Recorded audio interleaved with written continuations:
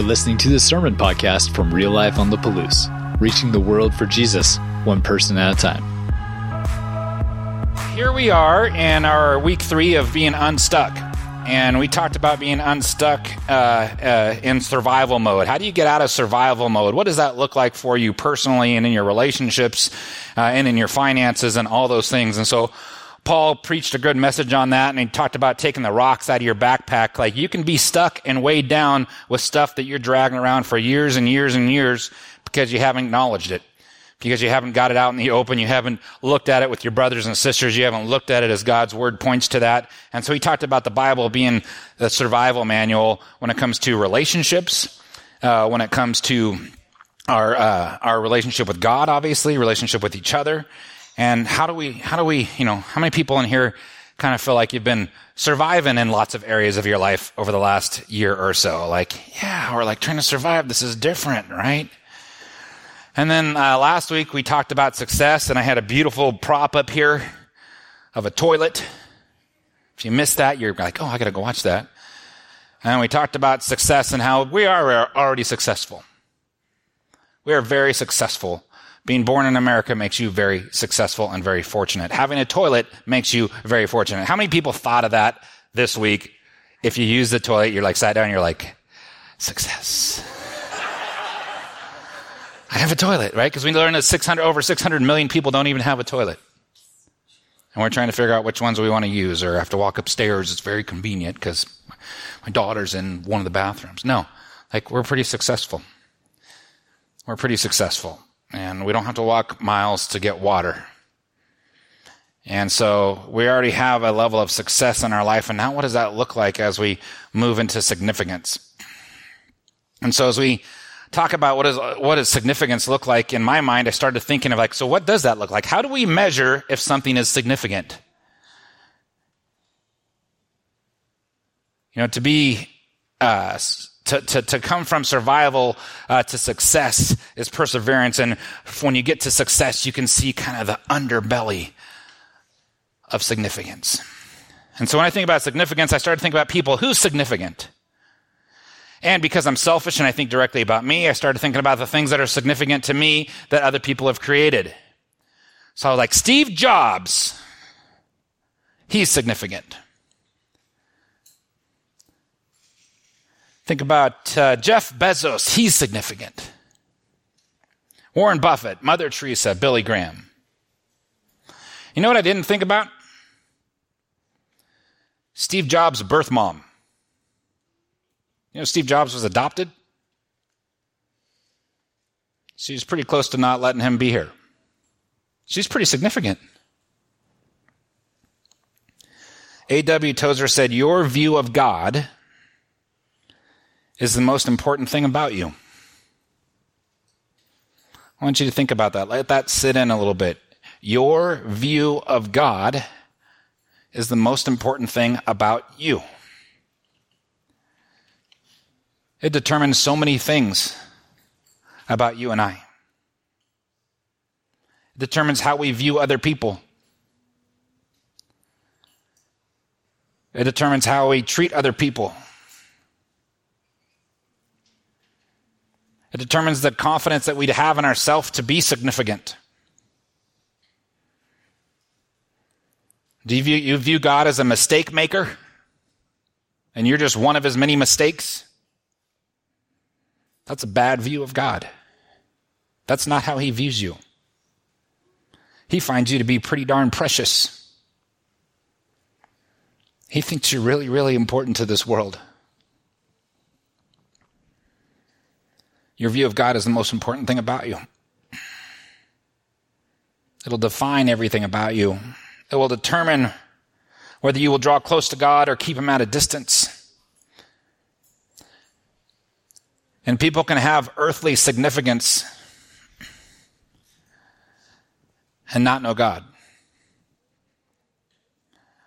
But that stuff will die and go away.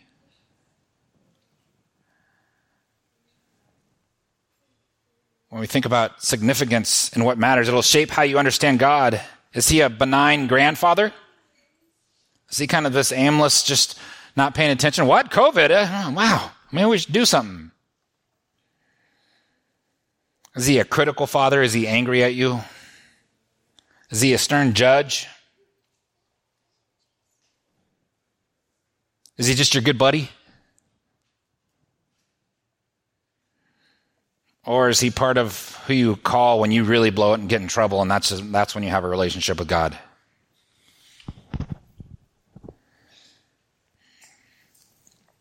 I want to give you a little context about our text today that we're going to dive into. God rescued his people who had been enslaved in Egypt for 200 years. Now that sounds like a long time, but it's quite a bit longer when you think about what the life expectancy was of a slave in Egypt. I was doing a little research on this. Normal folks in Egypt, not even slaves, normal folks, if you're a dude, you got to make it to 34 in ancient Egypt. That was a good job. 34. How many people are over 34? You're all dead if you're in Egypt. If you're in Egypt, 2,000 years, 33, you got another year. There you go. No, like 34 years old for a male. 30 for a female. How weird is that? Why? Childbearing. So what would it be for a slave? Because that's pretty easy. You get up in the morning, 7 days a week. You work from sun up till sundown. And what are you doing? You're making bricks. So when you think about 200 years of slavery, what'd you say? 4? 4 what? 400 years. Oh, I'm sorry. 400 years of slavery. That's even longer now. Thanks, Mike. When you think about that,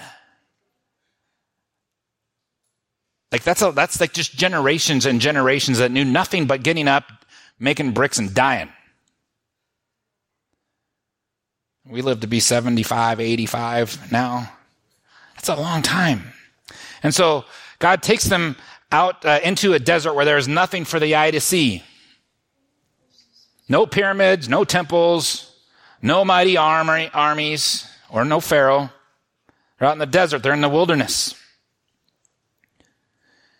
And here's what he says. He says, listen, hear my word, learn about me. And he began to try and help correct the view of how they viewed God. And there's a battle for how you view God. Satan acknowledges God, but he's trying to change how you view him. And how you view him has a lot to how you were raised. And a lot has to do with the type of churches you went to. Were you at an angry church where it was hell, fire, and brimstone, and you were just, man, I just hope I can crawl on my belly into heaven someday.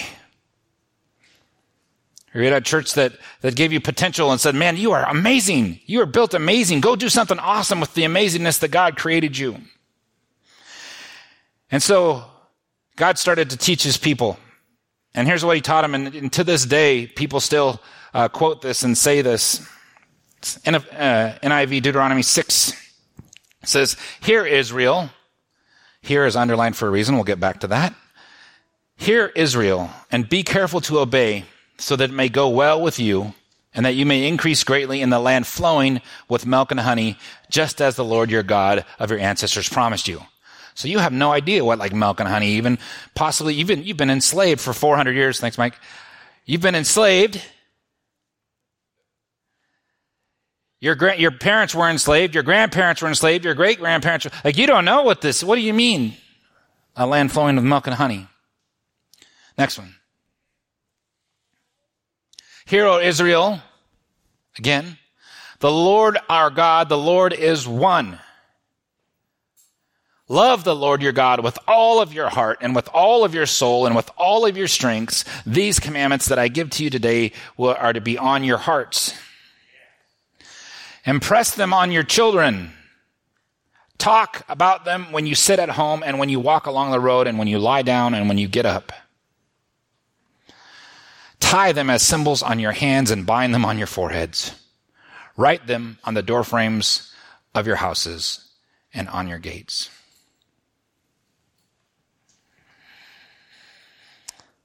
How's your doorframes? Somebody came by and graffitied the house that we're building and put some scripture on my door frames. I'll tell you what, if I find out who that was, I think that's what they wrote. So the word here, a lot of the ladies who have been part of the Coffee Connection last year are like, we learned about this 10 times over because that was their theme. But the word here in Hebrew is called Shema. Say it with me, it's fun. Shema. Now some of you have been around, you know that. And maybe you say your Shema every day. Shema means something more. Shema is significant. I was studying this week. I was looking at this one talk that Tim Tebow had. And I love this quote he said, success is about you. Success is about you. Significance is about other people. So you can be successful, but you can't be significant without other people. You can't be significant without God. Remind me of a story from when I was in the insurance world. I used to go on appointments all the time. And I went on this one appointment, and I was living in Montana, and I drove up from Missoula. And I had appointments around in Polson and Flathead area, and I pulled up to this appointment, and I was like, okay. I was like trying to find it. It was somewhere in the southern end of Flathead Lake. And I pulled into this place, and I turned in, and I was like, oh, okay, cool. And I pull in there, and I went up to the house, and I knocked on the door, and it was the caretaker's house. Wrong house. I was like, oh, okay. I pull around, and I pull into this circular driveway, and I get out, and I was like, wow, this place is impressive. And so I go and I knock on the door, and this lady answers the door, and hi, my name is Josh. I'm here for our appointment. And she invited me in to go visit. And the first thing I saw was this giant staircase. It was huge. It was like 10 feet wide, and it wound up to the second floor of this house. And she could tell I was like, like you're just amazed by it. It was there on purpose. And she went on to tell me about this staircase and how it cost $150,000, and they had to ship it on like 2 semis from Indiana, and it was handmade out of this kind of wood and all these other things. And I was like, wow, that is significant, I thought. That is huge. And then we walked through all the artwork and the stuff of this house, and we're walking through, and we took a right, and we were walking down this. She's like, let's go visit in the study. Like you do. And so I was like, all right, cool, going down to visit. And there was a guy sitting in a wheelchair looking out these giant windows at Flathead Lake. And as we walked past him, everything got really cold. Like spiritually cold. Wouldn't acknowledge nothing, wouldn't say nothing or whatever. And we walked into the study, and there's these, I don't know, I'm going to guess they were like 14-foot ceilings, and they had those inlaid things. And this was like, man, this is just like amazing. And we sat down, and I started my insurance jargon, and she didn't need me at all. And I just remember as I was leaving there, I was like, what was that coldness? Like that place was significant. I don't know how many hundreds and hundreds and hundreds of feet of frontage they had, but it was really cold place. I didn't see one picture of any family member, unless some of those portraits were painted family members. And I was like, this place is significant, but what's happening inside there is not. So I go to my next insurance appointment. I pull into this trailer park. And I get to this appointment, and it's like a weird single wide trailer, because I kind of know what those look like. I'm like, this is like a 3/4 single wide trailer. Like, what's wrong?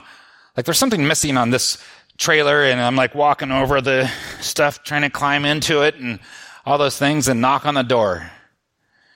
Right? And this lady opens the door, and she's in her 1970s polyester everything. And her house is common, and like the front kitchen portion of it had like kind of burned down, so they cut that off and like put a wall there and then built another kitchen and kind of shrank everything. And you walk in, and there was so much warmth.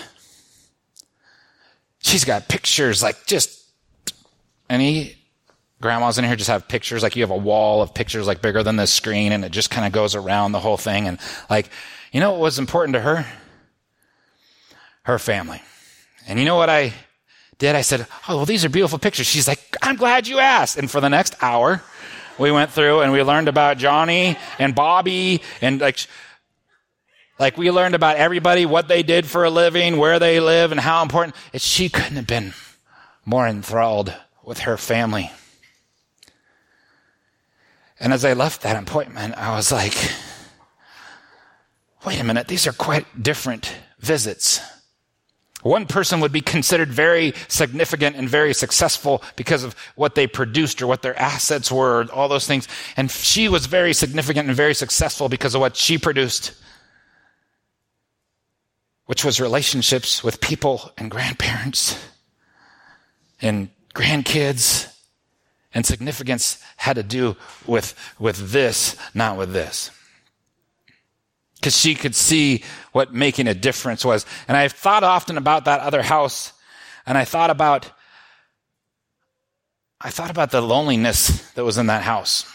The sadness was in that. You could put this, there's no better spot to be in the world, view-wise, than that spot. And it was lonely, and it was sad, and it was scary, and it was very underwhelming. And all it had to do with perspective. And that place needed to be restored. Not restored because the kitchen had burnt off.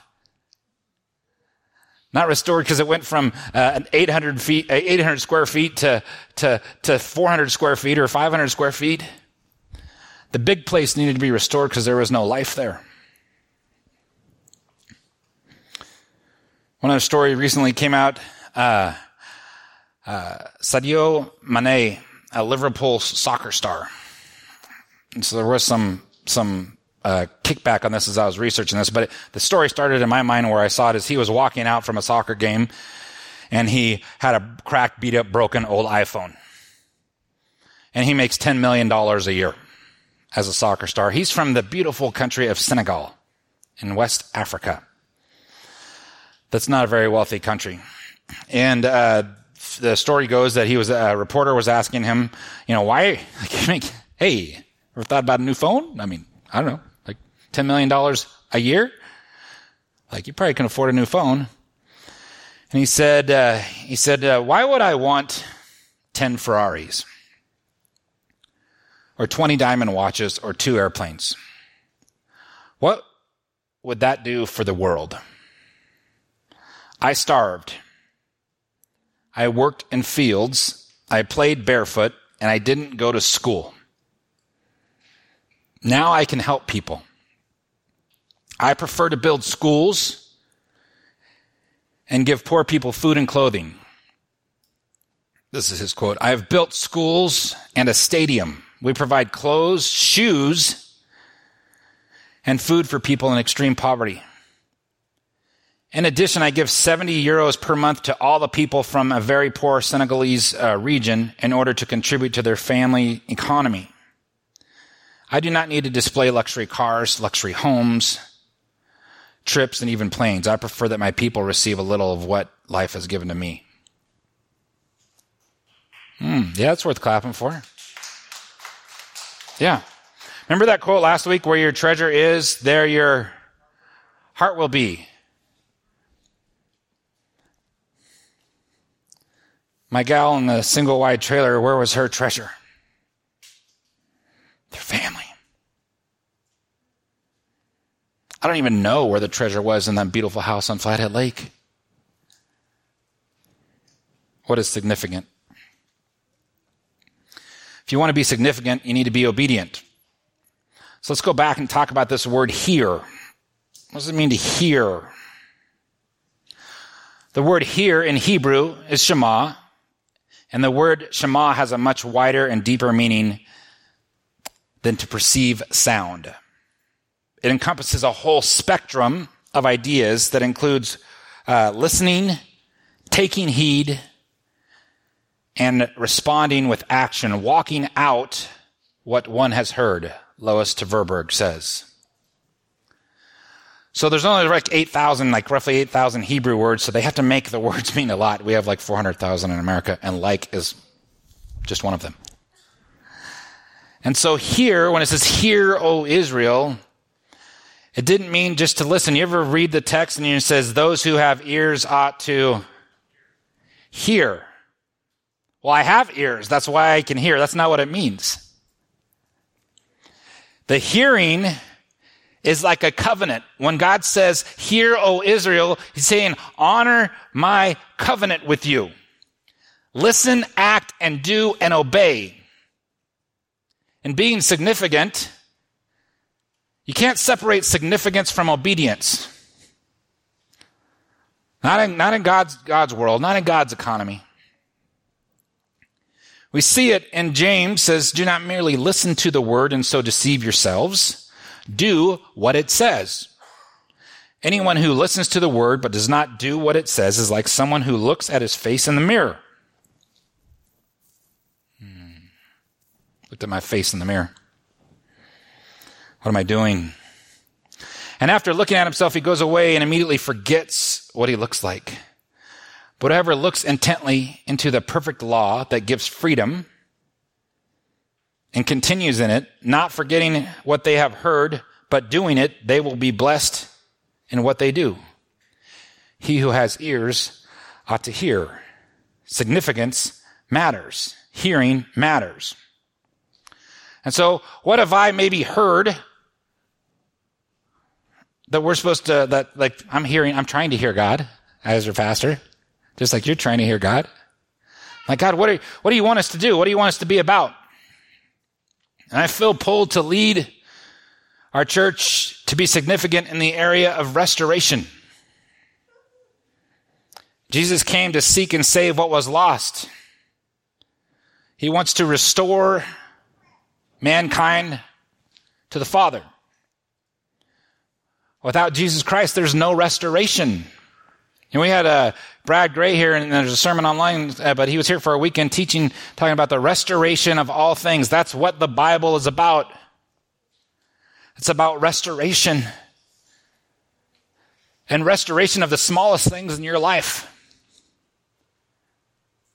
to the biggest things in the world. And being restored not to ourselves, but to a loving Father in heaven, and which is why how you view God is the most important thing about you. That is significant. And there's a battle for your mind of how you're going to view God. We need to be transformed by the renewing of our minds.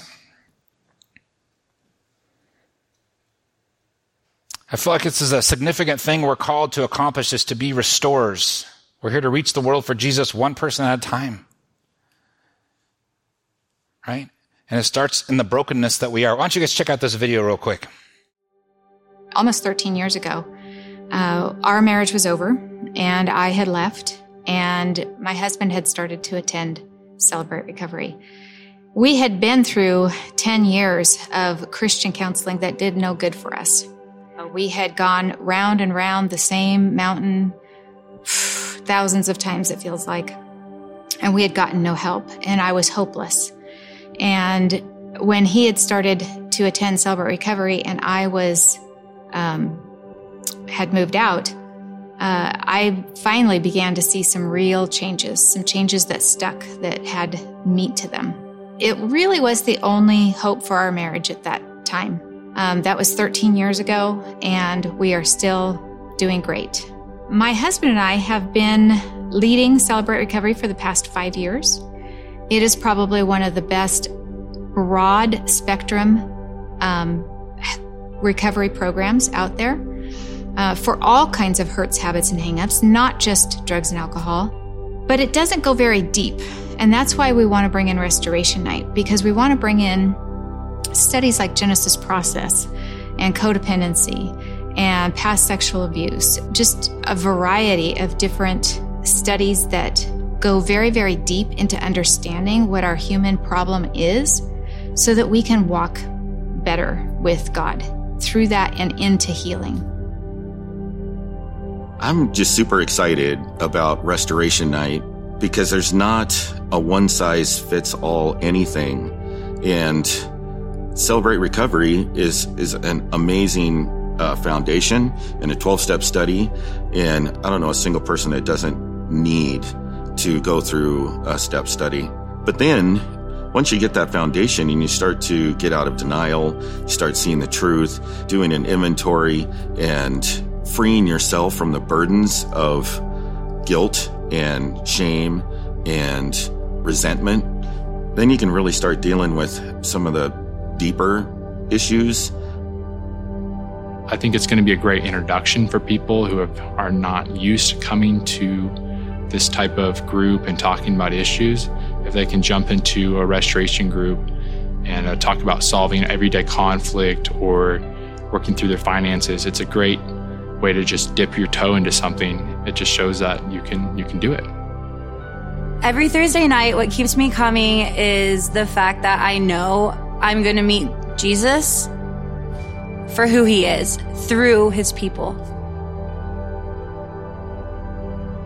One of the things that holds people back from coming to studies like this is not having childcare. And so we do have childcare, and the kids are going to learn the exact same lessons that we're learning in the large group. How to have these conversations, how to talk about your emotions, how to resolve conflict between people, how to forgive, how to make amends. As we move into Restoration Night, we are going to basically have a similar format to what we've been doing, where we have a large group and we have some worship time and a message is given. And then we're going to break down into small groups. What we've had in the past is mixed issues and the Celebrate Recovery Step Study. And we're just going to add in lots of different kinds of studies. Genesis Process, the Codependency book. Over the seasons, we'll add, past sexual abuse or sexual integrity groups, a marriage group, resolving conflicts. And it may be something you want to take a class and then take a break for a while and then come back and take another class. There's just so much to learn. Everyone has hurts, habits, and hangups, and no one is excluded from that. So why not take the next step to be a part of what the Lord is doing? A lot of times it can seem like, that's a place for people who have substance abuse problems, or those for those people. I mean, the church is for people who are sick. Everybody has some type of problem. And it's just really cool to go there and just lay my pride down and say, I might not struggle with substances or alcohol, but I'm far from perfect. I have a lot of things that I need to work on. So I'm super excited about this. We're going all in. All in. This church is already a place that's known for healing, for grace, for mercy, and love. And that's because of our Lord and Savior, Jesus Christ. It's not because of us. And so we're going to go all in with the Restoration Night. There's nothing good. There's nothing good on TV on Thursday nights. They don't do that anymore. They don't even have Thursday nights a special night. Oh, Grey's Anatomy. Oh my gosh. Did you know what happened on Grey's Anatomy? I should just ruin it for everybody. No, I don't even watch that show. I watch good shows like the UFC fighting yesterday and stuff like that. Good Christian stuff. Guys smashing their heads and stuff. No. And ladies. But how about restoration? What needs to be restored? Here's the thing. Who needs to be restored most of the time? Is your pastor. You have broken, flawed pastors that feel like they can't be real, they can't be transparent, they can't be vulnerable. I can't imagine what life would be like without Mike and Sherry Hall. I would have said 200 years instead of 4. But can you imagine? Think about this, though. Think about if you've been impacted by this couple here. They were moved. They moved out. They weren't together. You know how many hundreds of lives they've impacted? You know how significant they are?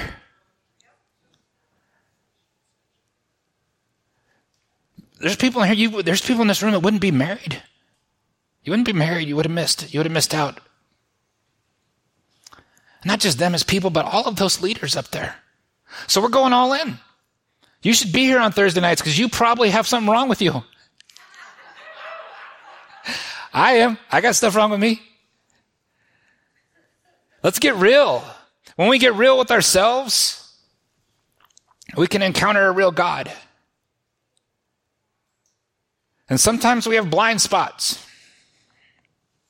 So I hope you can get excited about being restored and being a restorer. Cars get restored. It's super cool. Motorcycles get restored. Houses get restored. But something that has eternal significance, eternal significant implications, that's when one of God's children gets restored and brought back to him. Amen? It's better than the car that got restored. You know that feeling that you get when you're watching that silly video on YouTube that shows the military personnel coming home? And you see that wife and that kid run to their father or run to the dad and the husband and they hug him and you're just like, oh, like what is that feeling? Why does something click or turn inside of me and I get stuff in my eyes? And what is that? It's bringing order to chaos. The family was separated and now it's back together. How about that? How about we be people that bring people back together with their Father in heaven? Use us, Lord. So here's what we need to do. To launch this well, I'm asking for everyone to start praying right now. And December 1st is Giving Tuesday. So there's Black Friday, where we go into debt and buy stuff we don't need or afford or can't afford to impress people that don't care and don't like us. No, I'm just kidding.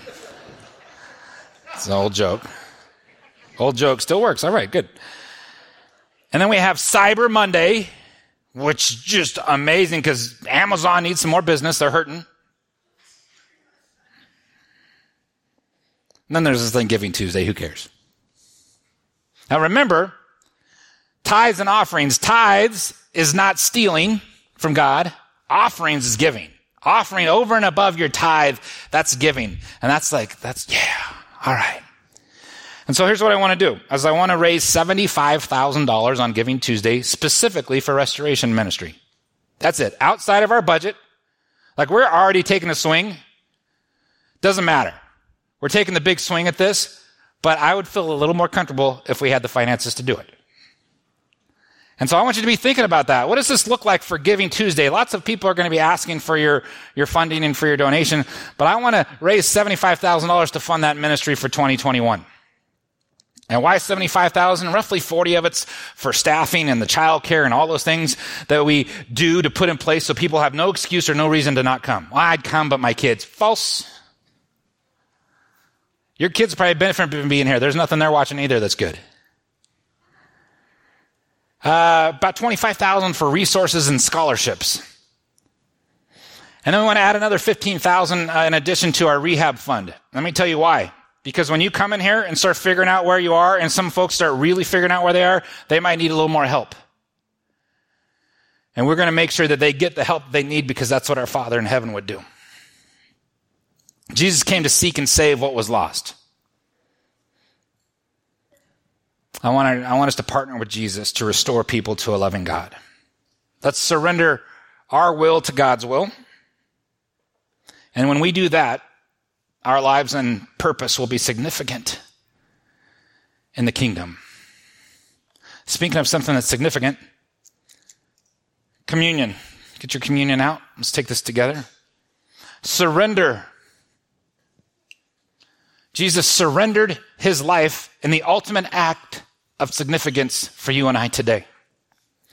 As you're messing with your communion, I want to read that Deuteronomy, and I want you to think about Shema. I want you to think about when you hear the word, "Hear, O Israel," or "Those who have ears ought to hear," that hear means more than receiving sound waves into your ears. This is a covenant. This is an action. Hear, Israel, and be careful to obey so that it may go well with you and that you may increase greatly in the land flowing with milk and honey, just as the Lord your God of your ancestors promised you. God keeps his promises. Hear, O Israel, the Lord our God, the Lord is one. Love the Lord your God with all your heart, with all your soul, and with all of your strength. These commandments that I give to you today are to be on your hearts. Impress them on your children. Talk about them when you sit at home and when you walk along the road, when you lie down and when you get up. Tie them as symbols on your hands and bind them on your foreheads. Write them on the door frames of your houses and on your gates. Let's hear well. Let's be significant because we have a significant God. Be restorers. Jesus Christ came to restore us, and he died for it. So Lord Jesus, on that night he was betrayed, he took the bread, and when he had given thanks, he broke it, and he said, this is my body. This is for you. This is for you. Do this in remembrance of me. Let's remember our restorer. In the same way, he took the cup,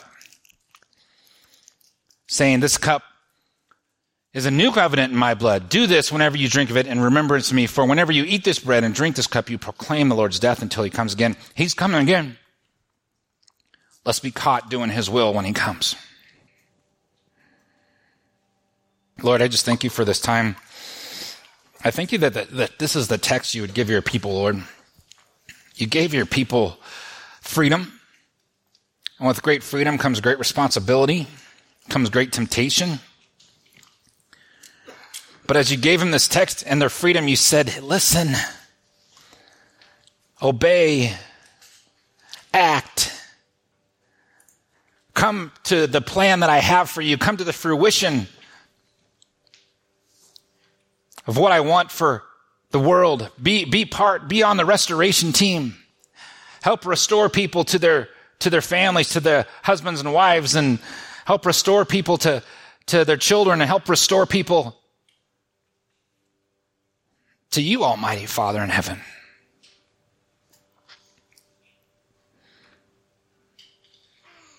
I want to be a restorer. I don't want to restore people to the things of this world, but I want them to restore them to the things of your world, God. Help me to have the wisdom to know the difference. I ask you to just be with this body in a mighty, mighty way as we tackle something that's awesome that you've already ordained. We are about restoration. We love you, Father. Help us to do it well. In Jesus' name, amen. Thanks for checking out this message from Real Life. You can find out more about us by visiting liferotp.com and connecting with us on Facebook and Instagram. Until next time, have a great week.